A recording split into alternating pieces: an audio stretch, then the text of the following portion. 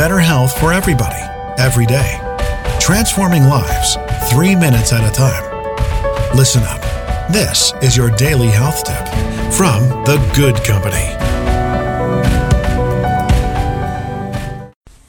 Hey friends, welcome back. It's Melissa from The Good Company, and this is today's health tip. It's Self-Care Sunday. We make a little more time for ourselves today.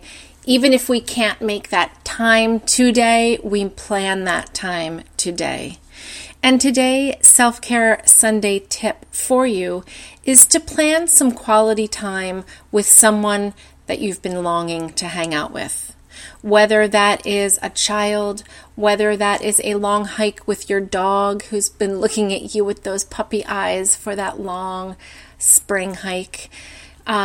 Maybe it's a parent, maybe it's a colleague, maybe it's someone from years and years ago that you just really connect with and you've been really wanting to spend some time with that person. Reach out, make a plan. Sometimes I'll look at calendars with my friends and we can't fit anything in this week. Next week looks too crowded too.